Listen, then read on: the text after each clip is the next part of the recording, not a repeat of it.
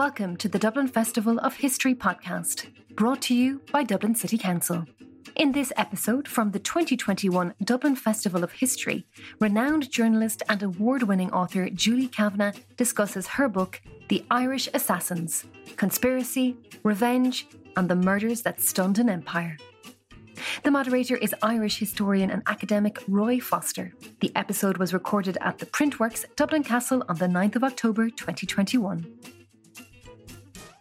There's a fashion nowadays for writing the history of a year, either in someone's life or in a historical process. Some of us tend to think more in decades. And I think one of the key pivotal decades of Irish history is the 1880s, beginning with the Land War and ending with the fall of Parnell. So many chances appeared and disappeared, so many events came up and destabilized expectations. The book we're going to talk about this evening deals with an event in the 1880s, but it also spools out to take in the echoes and the ramifications of that event. It was an event of great horror and immediacy, the slashing to death with surgical knives of the Under-Secretary and Chief Secretary of Ireland, two the most senior castle officials, in Phoenix Park by the Polo Ground on the 6th of May, 1881. Julie Kavanagh has written this absorbing and I think marvellous book about it. And I want to discuss at the beginning how she came to write it. Julie is a very established critic and authority on the history of ballet and has written marvellous books on Frederick Ashton and Rudolf Nureyev. This is a very different world, but it's one that she inhabits. It's a considerable achievement, this book. It's quarried from archives, from local history, from murky police records, from newspapers, and she interlinks this world, these various worlds that were affected by this event. Though deeply researched, it's compulsively readable, and it brings to life the tangled and violent tale with freshness and insight. She has a gift for bringing people and events to life. And I think I'd like to begin by asking her to read a paragraph that I think illustrates that. Julie. On a drizzly day in Dublin at the end of December 1880, a young Englishwoman looking out of her carriage window found herself chilled by the sullen expressions of men on the streets. It was a public holiday, and the increased numbers lurking on corners and along the River Liffey quays only added to the palpable sense of an impending threat. I realized with painful vividness the truth that given a crowd of Irish in any town in Ireland, it would be easy, by a single inflammatory appeal from a professed patriot, to excite every man, woman, and child present into a patriotic frenzy against England, against ourselves. Florence Foster was the daughter of William Foster, the British minister responsible for governing Ireland and a despised symbol of centuries-old oppression. He had just introduced a coercion bill in Parliament calling for draconian powers to subjugate violent Irish extremists, and his daughter's unease about simmering vengeance was a premonition. It would not be long before the glowering men in the streets were actual assassins, a gang of mercenaries calling themselves the Invincibles. As the Forsters' carriage sped along the esplanade past the Guinness Brewery and towards Victoria Bridge, they planned to kill the horses and shoot the Chief Secretary, even though a lady, almost certainly Florence, was sitting by his side. A transatlantic murder conspiracy had been hatched, its object to remove British figures of authority regarded by the perpetrators as tyrants. Mr. Forster was the first name. Thank you. Well, there's a number of themes there we'll pick up later on. Notably, the word transatlantic is important here. And the depth of antipathy and ruthlessness and historical hatred which that passage evokes. But Julie, I'd like first to get to the beginnings of the book and how you, from coming from ostensibly a very different background, a very different range of expertise as a writer, how you decided to take up and put so much time, effort, and work into this story. Well, I was about 11 or 12, and we were living in Cape Town in South Africa. And I remember my father, who was a journalist for a national newspaper there, the Cape Argus, talking about the Phoenix Park murders. And it was just a vague memory. And not until 25 years later did I find a notebook in a trunk where he had written in italic hand very, very detailed account of a trial that took place on the high seas in 1883. And I started reading it and became absolutely fascinated. I remember sitting down by the trunk and carrying on reading. And Your father having died? My father, yes. My father died in 1966. And so he had to abandon this project. And in the trunk were papers where he was describing his synopsis he wrote to his publisher. And so I just became intrigued, really, and hooked on the idea and began reading about the Phoenix Park murders themselves and the murder that happened on board ship on the high seas. And that was the beginning. And then I realized this was a much bigger story than the murder yarn that I'd got excited about, I suppose, at the beginning. And the context, the political and historical context became part of the story itself. It was quite nerve-wracking because, as you say, I mean, my background is I've written a biography of a choreographer and a dancer and a muse for the Traviata. So this was not my territory in any way. But, I mean, any biography has to be in context. And my Nureyev biography, I'd had to sort of tackle Stalin's mass colonization. And so I thought, well, this is something I have to educate myself on. But your father's interest came from his own Irishness, or was he part of a very lively Irish community in South Africa? Well, my father's interest was mostly because his grandparents had had a store in Harrington Road, which was up the road from Rowland Street Prison, which is where the assassin, I call him, Patrick O'Donnell, had been held in Cape Town. And there was such an Irish community in Cape Town that he was this sort of darling of their community, and he became. People couldn't believe that he was actually there down the road, and so the Irish would be bringing whiskey and meals and saying the rosary and praying for him. And my father remembered this, being told this by his grandparents, and so it had this South African extra fascination for him. Patrick O'Donnell, who was the man who killed Carey the Informer, is, of course, the centre. He's the jumping-off point, in a sense, and he's the relatively obscure figure whom your book circles back to. But I want to talk a little about the way you constructed the book, because to me it's almost cinematic. The book scrolls in and focuses on certain individuals, and then the camera tracks back and pans out to the larger context. It's a subtle and careful construction, which I imagine took a lot of thought and a lot of rewriting. And it moves from Gweedore, County Donegal, to Windsor Castle, to Dublin, to America, finally back to South Africa. And it also explores this. The way you've written it, I think, enables you to explore the links between agrarian violence and Fenian radicalism in a way that opens up avenues that we haven't explored before. Did you put a lot of thought into the way you were going to do that? It seemed to be sort of fairly organic and happen fairly naturally. I mean, what I was trying to do was get inside the minds of each of the characters and the cast, and by doing that, I would go from a cabin in Gweedore to Windsor Castle, which is, or where, because Queen Victoria is an important character in the book.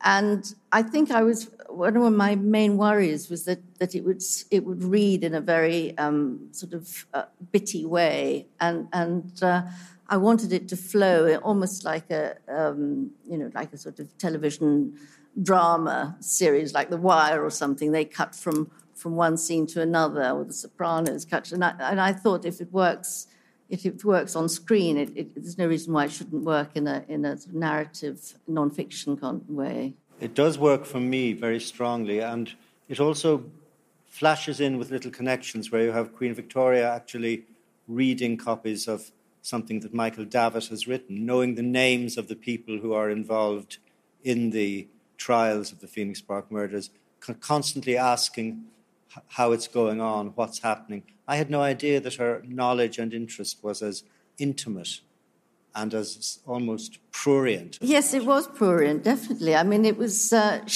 she was getting, she was insisting on knowing, for example, the exact spot, and she wanted photographs of the exact spot. And I mean, it was almost like a sort of tabloid interest in these murders, and she wanted blow-by-blow accounts. And Courtney Boyle at the castle was instructed to provide these.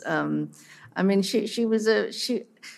I feel very equivocal about her because she was an interfering old bat, really, in terms of what she did with trying to get in the way of Gladstone's re-election. And I mean, I think she was genuinely interested, and she asked for one of the victim, Thomas Burke's sister, that she'd be somehow given some sort of pension, and she wanted some kind of memorial in Phoenix Park, and so she was emotionally very taken. And Lucy Cavendish, the widow, again is an important character in the book, and she was lady in waiting to Queen Victoria, and so I mean I think Lucy Cavendish was very, she was very fond of Queen Victoria for all her faults.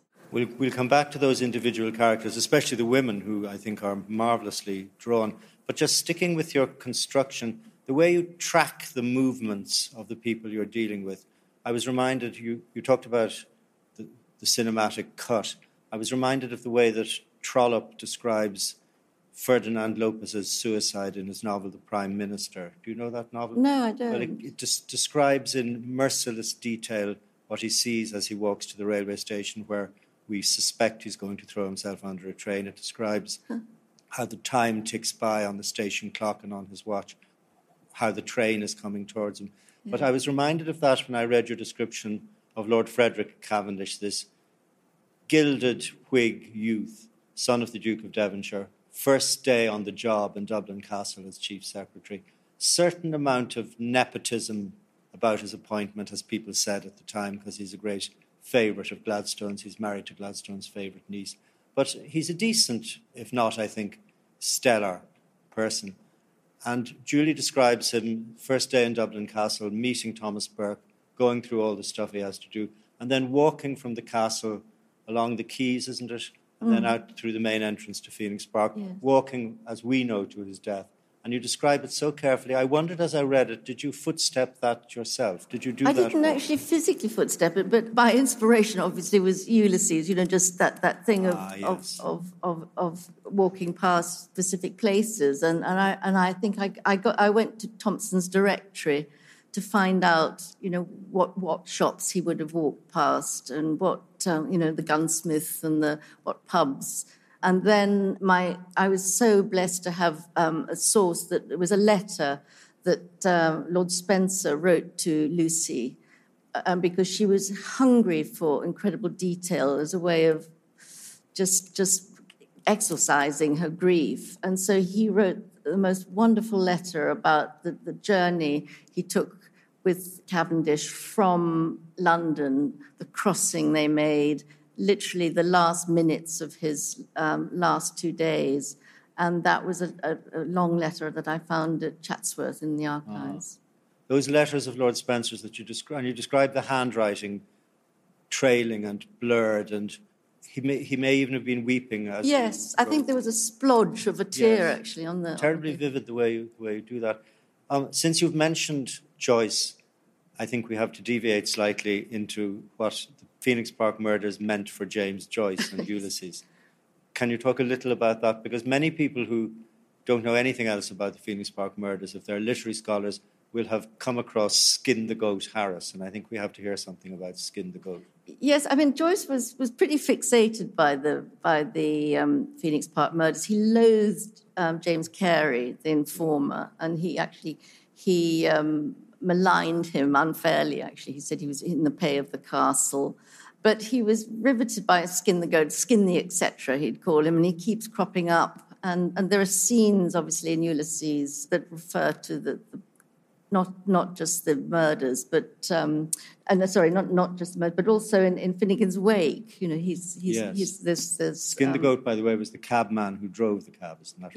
Yes. But my former Don at Oxford said I was faking. He caught me faking with Joyce, so I wouldn't like to talk today about it. You'd be better. I won't push Roy. it further, but when you mentioned Ulysses, I had to turn to that. In this extraordinarily interlinked story that you have uncovered, is there anything that really surprised you that you just did not expect? I think the degree to which it was such a golden moment and the way that the murders just decimated this moment of hope. I hadn't realized, certainly when I was looking through the trunk, that there was going to be this vital turning point in Anglo-Irish relations, and just, you know, how just to the degree to that impacted on history. I mean, that was extraordinary. And whether, had it not been for the murders, I mean, would Home Rule have happened? I mean, earlier in the 1880s? The murders come at the very moment when Gladstone has made what was called a treaty, though everyone insisted it wasn't, with Charles Stuart Parnell, by which Parnell would leave prison and would engage in return for new land legislation to dial down the question of agrarian violence. And it could be seen as the beginning of what was later called the Union of Hearts between the Liberal Party and the Irish Party. But the Phoenix Park murders derailed it for a few years, and I think permanently derailed what could have been a much bigger rapprochement. I think that's what you're saying. There were things that surprised me about the book, not particularly that derailment, which I thought I knew about, but the global aspects of it, the way people cross and recross the Atlantic with such frequency and facility, even people at a very humble level of life with very few resources. You know, it wasn't the Ryanair age, but the way the O'Donnell family live in America and Ireland and back again, that fascinated me. And I thought you drew it very vividly. Well, I suppose, I mean, Irish America was so vital as well. And so, therefore, there was the backing of the financial backing for the murders was being completely organised by, it was the Irish World and Patrick Ford. I mean, Pat O'Donnell was going back and forwards, and which, in fact, when I went to Gweedore and to Donegal, that was one of the reasons, the sort of local law, that the fact he was going back and forward so much were reason to believe that perhaps he was somehow being paid by the Clan Gael to... He was more of a political agent than individual operator. Yes, because, I mean, how else would he have afforded to go back and forth to that degree? Let's get back to the cast of characters. You mentioned the old bat, Queen Victoria, but there's also Gladstone, Parnell, Davitt, and, as I said, a range of very strongly influential and politically active women. Not only Lucy Cavendish, but Mary Gladstone, who is effectively her father's hostess and go-to person for all sorts of political connections. Catherine O'Shea and Mary Ann Byrne. Can you talk a little about those various women? Well, to go to the last one, Mary Ann Byrne was married to Frank Byrne, who was the Land League's secretary in London. But it was Frank Byrne that organised the surgical knives that were the weapons of murder in the park. And it was Mary Ann, his wife, who actually, she was pregnant at the time, and somehow strung them under a cloak and brought them to Dublin and brought them to the house of James Carey. So she was a ballsy lady. And at the end, after the murders, I think it was something like 2 or 3 years later, there was a banquet held in New York, and it was a banquet to celebrate the the murders by the ringleaders who'd all fled there. And she was given a very well-filled purse as thank you for, the risk she took. And how about Catherine O'Shea, a figure who fascinates me and who has received some due for her highly political manoeuvrings as Parnell's conduit to Gladstone? Yes, I mean, she was the go-between, and I think she was. This is more your subject, Roy, than mine. But she enabled Parnell to negotiate with Gladstone in a way that would have been very risky for him. But she was his sort of private voice, as you like. But her role in this and her husband's role also points up just how risky a game Parnell was playing with his private life, where he had a liaison, he had children with the wife of one of his political party. And in order to keep him quiet and acquiescent, Willie O'Shea, a useless person, is involved in the Kilmainham Treaty negotiations and actually screws them up badly by keeping something back in a parliamentary exchange. The risks Parnell took in order to sustain his extraordinarily dangerous private love life, while on the edge of bringing about great resolutions, not only in Lamb, but possibly in political arrangements between Britain and Ireland, you have to just look open-mouthed at the hubris that he was inviting upon himself. I was thinking really of the extraordinary sequence of events when Parnell is released from prison, goes to Paris to a family funeral, on the way back visits his mistress to see the child they have had together, which Willie O'Shea, who is also in the house, has to pretend he is his child. Yes. And the child is dying. And in that extraordinary situation, Parnell and Willie O'Shea are drawing up what will become the treaty between Gladstone and Parnell, treaty as so-called, the arrangement, which will usher in a new, it's thought, era of cooperation between the Liberals and the up-to-then pariah-like Irish Party. And it's just on the eve of this detonating act, the Phoenix Park murders, which will change all that. It's the drama of that which I think makes your book read in an almost, I mean this in the best possible way, in a novelised way from time to time. The larger issues, as I've just tried to indicate, that this story and this shocking event cast light on are enormous. I think Irish or Anglo-Irish relations are illuminated by it, and not in a very encouraging way. It seems to me that the Phoenix Park murders gave carte blanche to the stereotyping of the Irish as certainly incapable of self-government, prone to horrific acts of violence, and ungrateful for everything that the munificent British government wanted to give them. Do you think that's a fair summation? Probably, yes, indeed. I mean, it definitely increased the hostility, I think, that could have been. I mean, the Parnell Commission just showed that, to the degree to which there was this underlying hostility. Well, one way in which the Phoenix Park murders project forward, and I mentioned the whole history of the decade of the 1880s, and one of the key events in them was it turned out to be forged letters which the Times published in 1888, which I think from the very end of 87 they were circulating, which claimed that Parnell had approved of the murders. And I think the people who set up this conspiracy, and it was a conspiracy, could have chosen no more electric issue, even, 7 years after the event, than the Phoenix Park murders. They had that kind of valency and that kind of association that instantly people were going to say, well, typical, that's what we always knew about the Irish. Yes. They were always in cahoots with the murderers.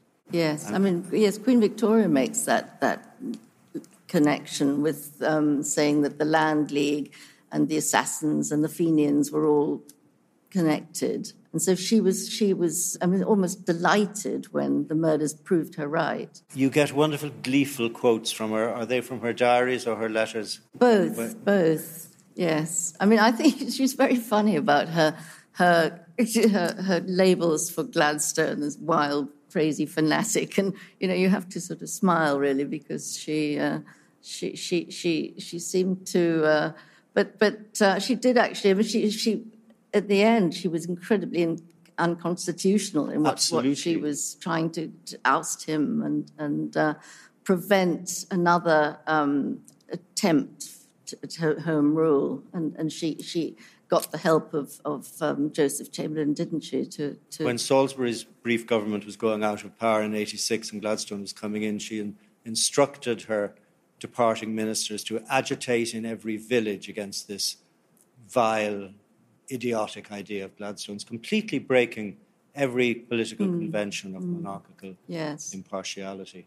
The other aspect of your book, which, again, I think of novels, I think of Joseph Conrad's The Secret Agent, I think of Inspector Bucket in Bleak House, John Mallon, the detective inspector who tracks the conspirators, who has an extraordinary, intimate, almost cat-like knowledge of what's going on, or a lot of what's going on, at the level of terrorist conspiracy. Mallon seems to me to almost prefigure the kind of relations between the secret state and the underground and often underhand ways in which it works or thinks it has to work to combat terrorism. And on the other hand, these terrorists, if that's the word to use here, because it is a tactic of terrorism that the Invincibles are advocating, and how they go about their operations. I mean, he was extraordinary to know way ahead what was going on. I mean, just a couple of days after the murders, he'd actually named Carey and the other main people. And actually, on his first report, there's a penciled note in his hand saying P. Egan, Phoenix Park. So he'd nailed the mastermind right at the beginning. He also predicted this assassination, this whole conspiracy that was going to take place. When the Irish Times reviewed my book, there was Frank Callahan, I brought it to, said that actually there's no way that it would have taken place. One can be quite certain, this was a pull quote, that Joseph Biggar, Parnell's plain-spoken ally in obstructionism, did not meet emissaries from America to discuss the formation of a murder society. But actually, in November 1881, Sheridan visited Dublin in disguise with dispatches, and this meeting was held with two Irish MPs, Biggar and Barry, with Egan, who was the mastermind, was there as well. And so there was a meeting where this conspiracy was planned that happened and that Mallon knew about. So, he had a network of informers, and actually his biographer, Donald McCracken, who I think is watching this 7,000 miles away in Natal, was riveting on this, just to the degree to which he was hanging out in bars and infiltrating the underworld to the degree where he gained all this information. But although he had these informers, he couldn't in court use the evidence of informant. It had to be corroborated by an untainted witness. And so... because also you'd lose the value of your informers if you exposed them. It was shocking to people when Le Caron or Beach turned up at the Parnell Commission and gave evidence. Yes. People thought, my God, that's who he is. He's been keeping an eye on us all. Well, Mallon refused to give evidence. I mean, he was virtually subpoenaed and forced to give evidence. But I think there's a quote in another memoir where he said, I prefer Waterloo Bridge. And he would have, he was not going to reveal his sources. He could have given away so much. Yes. He could have nailed Patrick Egan, but that's complicated by the fact that he probably owed his life to Patrick Egan, because there was an attempt by the Invincibles were going to assassinate Mallon because he knew too much, and Egan actually saved his life. He called them off. Informers are, in a sense, part of the theme of your book, and informer, as I'm sure most people in this room know, is one of the worst names you can apply to anyone in Irish life. Liam O'Flaherty's novel, The Informer, illustrates it at a later stage. There's a curious kind of theology that they apply to themselves. Carey always said he wasn't an informer because he hadn't sent anyone to prison. Was that right? That's right, yes. Which I can't really follow, though his wife defended it after he was killed himself for having become that most hated thing, an informer. And part of the reason why Patrick O'Donnell is a hero to this day in several places is because he dispatched somebody who had done the unspeakable and had informed. Why did Carey claim that he wasn't really an informer? Well, first of all, he actually wrote to Joe Brady, who was one of the two actual murderers.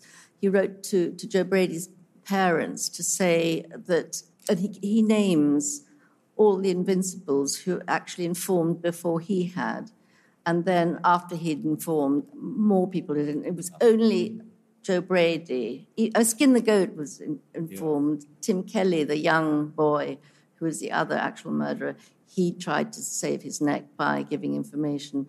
So actually, I think Carey was rather a scapegoat. So if you turn Queen's evidence in court, that's not the same as being an informer. That's Carey's argument. No, I think he was saying that he hadn't actually sent anyone to their deaths because they were mostly using Carey to get at the ringleaders. They knew that he would lead them to the key masterminds of it all. You've mentioned a name that recurs throughout your book, and one of the valuable things of this book is that it shows us just how important Patrick Egan was. He didn't come into the public eye. He isn't seen as a key figure in any of the histories of the 1880s that I've read.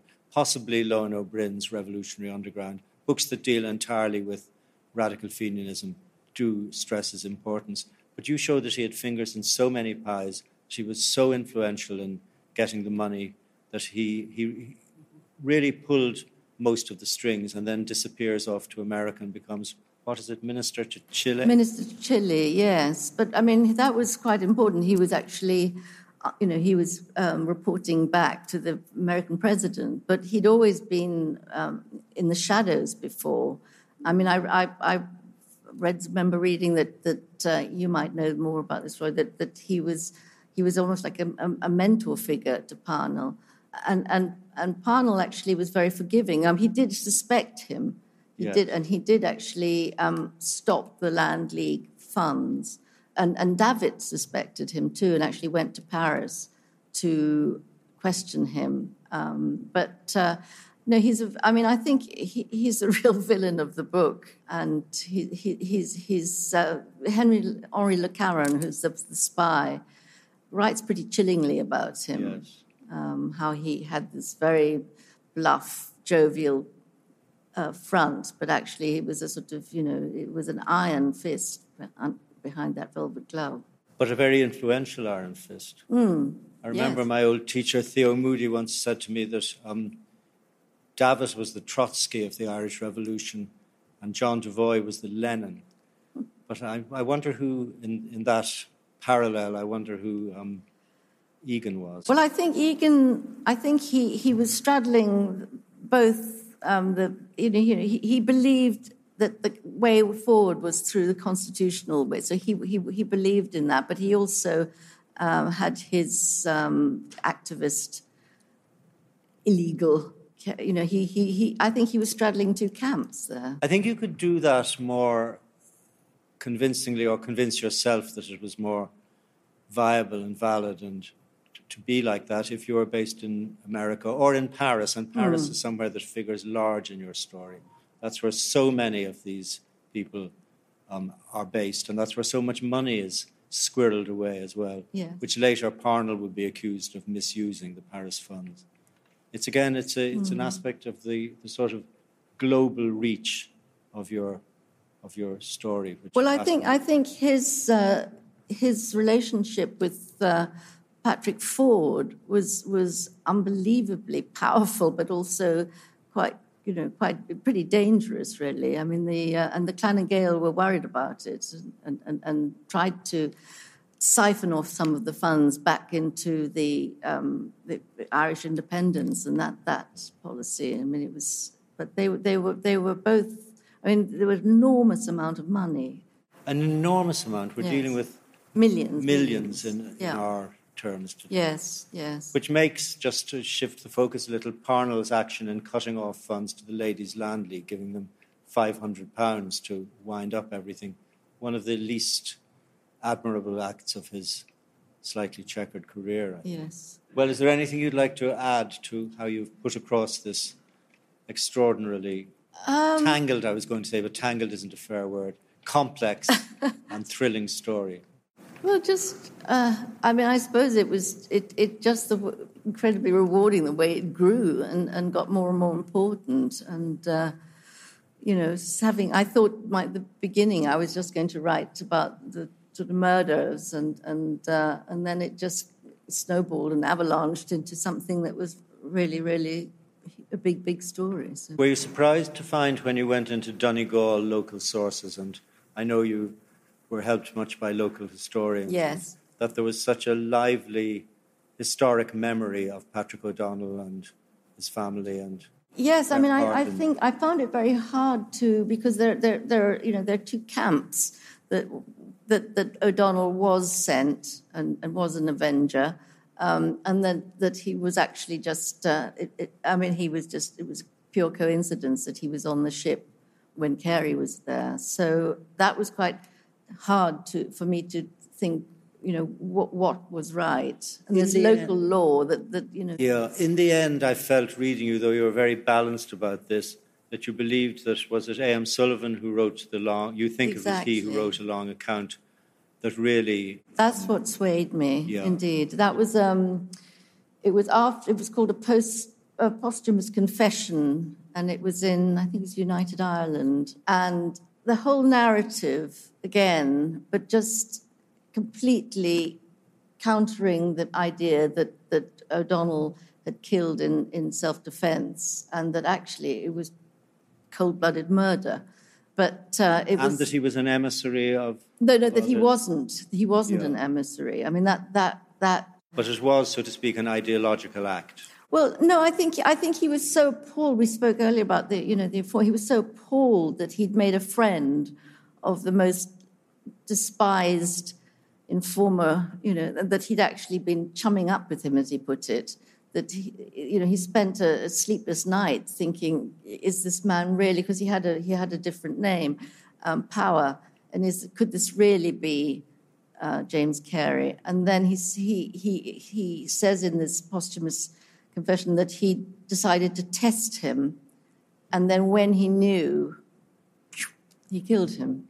And drink may have been involved. And I think that's my theory, because he couldn't drink. I think he probably was an alcoholic, from some evidence. And he was drinking that day. And it was a ship's saloon bar. And he was drinking in order to draw Carey out. It's another of those scenes that might come from a novel, the way you build up the tension of that. It's fascinatingly done. Well, we've talked for, nearly 45 minutes, and I think it's time that we opened it for questions from the floor. Thank you very much. That was very, very interesting. I just have two questions that maybe are quite simple or basic as well. But first of all, you talked about kind of the elite reaction, but do you know what the reaction was among the general Irish population to the assassinations? And secondly, this again is probably a very basic question, but why did they use knives? It seems like a very brutal decision and way of doing it, as distinct from maybe guns or explosives. So just those 2 points: the reaction, if we have it, of the general Irish population, and secondly, why did they choose that particular method? Do you know? Well, the reaction of I think even very strong nationalists were pretty appalled because Frederick Cavendish was a messenger of peace. So I think that was very shocking for people. And in terms of the method of killing them, the knives make no sound. So that was the pure reason, I'm pretty sure, and the cover of my American edition has an actual surgical knife, and that they were beautifully honed, and they were deadly. Yes, I wouldn't accuse you of Queen Victoria-like prurience, but you do describe the knives with an almost chilling level of detail. As to the reaction of the populace at large, I think it was, as Julie says, generally appalled if you were, let's say, a moderate or even quite an advanced nationalist, because what was really striking people was that Forster, the deeply unpopular Chief Secretary, who was rather unfairly called Buckshot Forster and was blamed for a whole raft of coercive measures, he had resigned and was replaced by this unsullied, idealistic young Whig, closely related to Gladstone, who was seen as, exactly as Julie says, as a messenger of peace. And so it was a sense of having broken a sort of hopeful progression by killing him. Little like the Ewart Biggs murder, to kill an ambassador, in a sense. And he was seen as an ambassador from Gladstone with bringing the promise of a new kind of entente cordiale. And this shocked many people, even people who had no great sympathy for British government in Ireland. Yes, I mean, the killing of Carey, on the other hand, that caused massive celebration. Both Davitt and Parnell, and I learned this from your book, said very specifically and in public, the killing of Carey was not murder. No murder was committed by Patrick O'Donnell. They were effectively or implicitly saying this was simply an execution and a deserved execution. I was very struck by that. Davitt, as an old Fenian with a police record, you might expect. Parnell, I hadn't realised he'd said that in public. Yes, he said he was as innocent as the babe exactly, born or yes. something. Yeah. Which makes one think again of Parnell having rather closer links and sympathies to Fenianism than used to be generally allowed. And you look at that a little as well in your book. Bert, is there another question? Did the Invincibles have connections with either the Clan na Gael or any other IRB or Fenian splinter group? Well, the British authorities consulted Henri Le Caron, and he wrote a long report saying that actually no, I mean there was no evidence that the clan were involved in any way. I mean it's in the notes. The full report is in the notes in my book. The clan weren't officially involved, but the clan themselves had radical splinter elements, and later there would be a big split in the 1890s. The public record is exactly as you say. Is the actual spot of the assassination marked?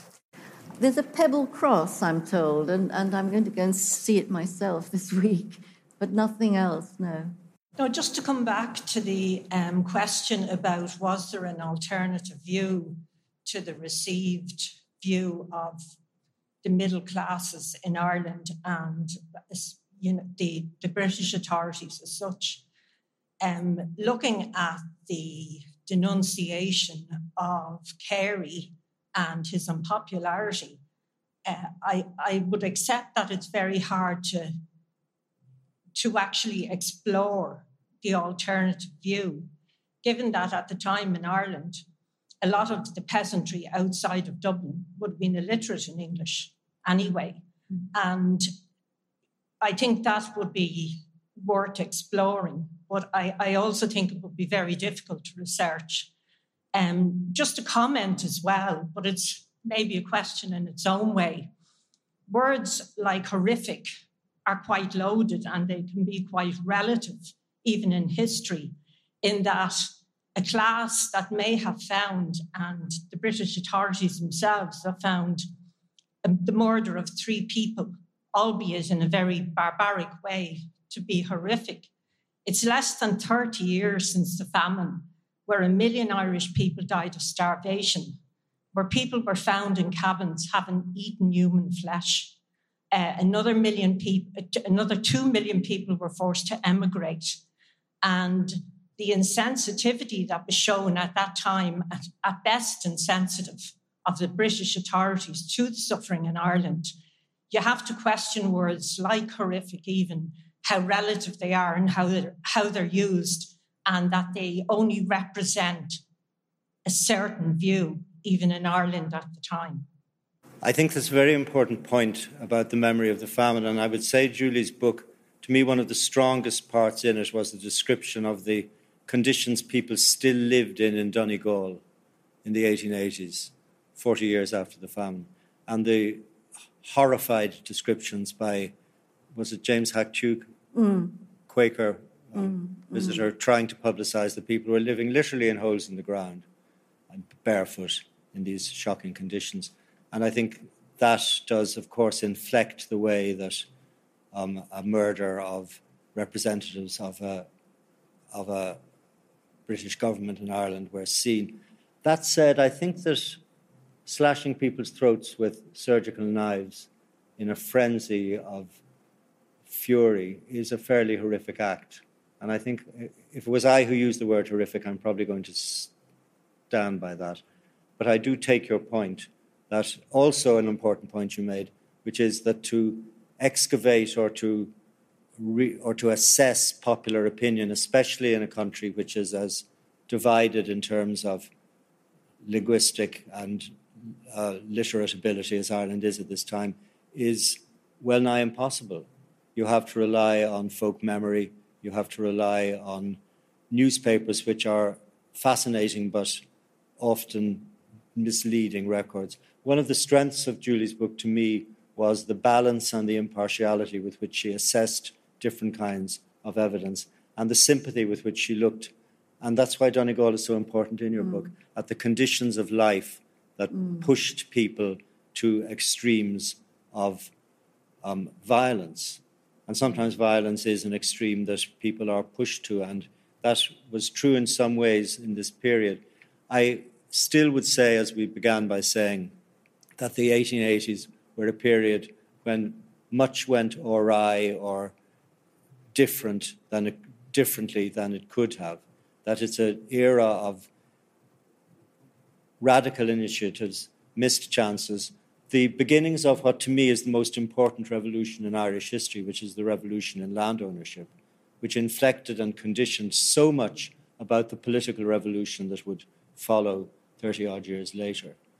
I think that the 1880s are a key period, and for me, one of the values of this book is that it brings together in a whole network of connections, influences, counter-influences, obscurities, mistakes, the ongoing drama and often tragedy of the government of Ireland, and helps explain how it ended as it did. British government of Ireland, of course.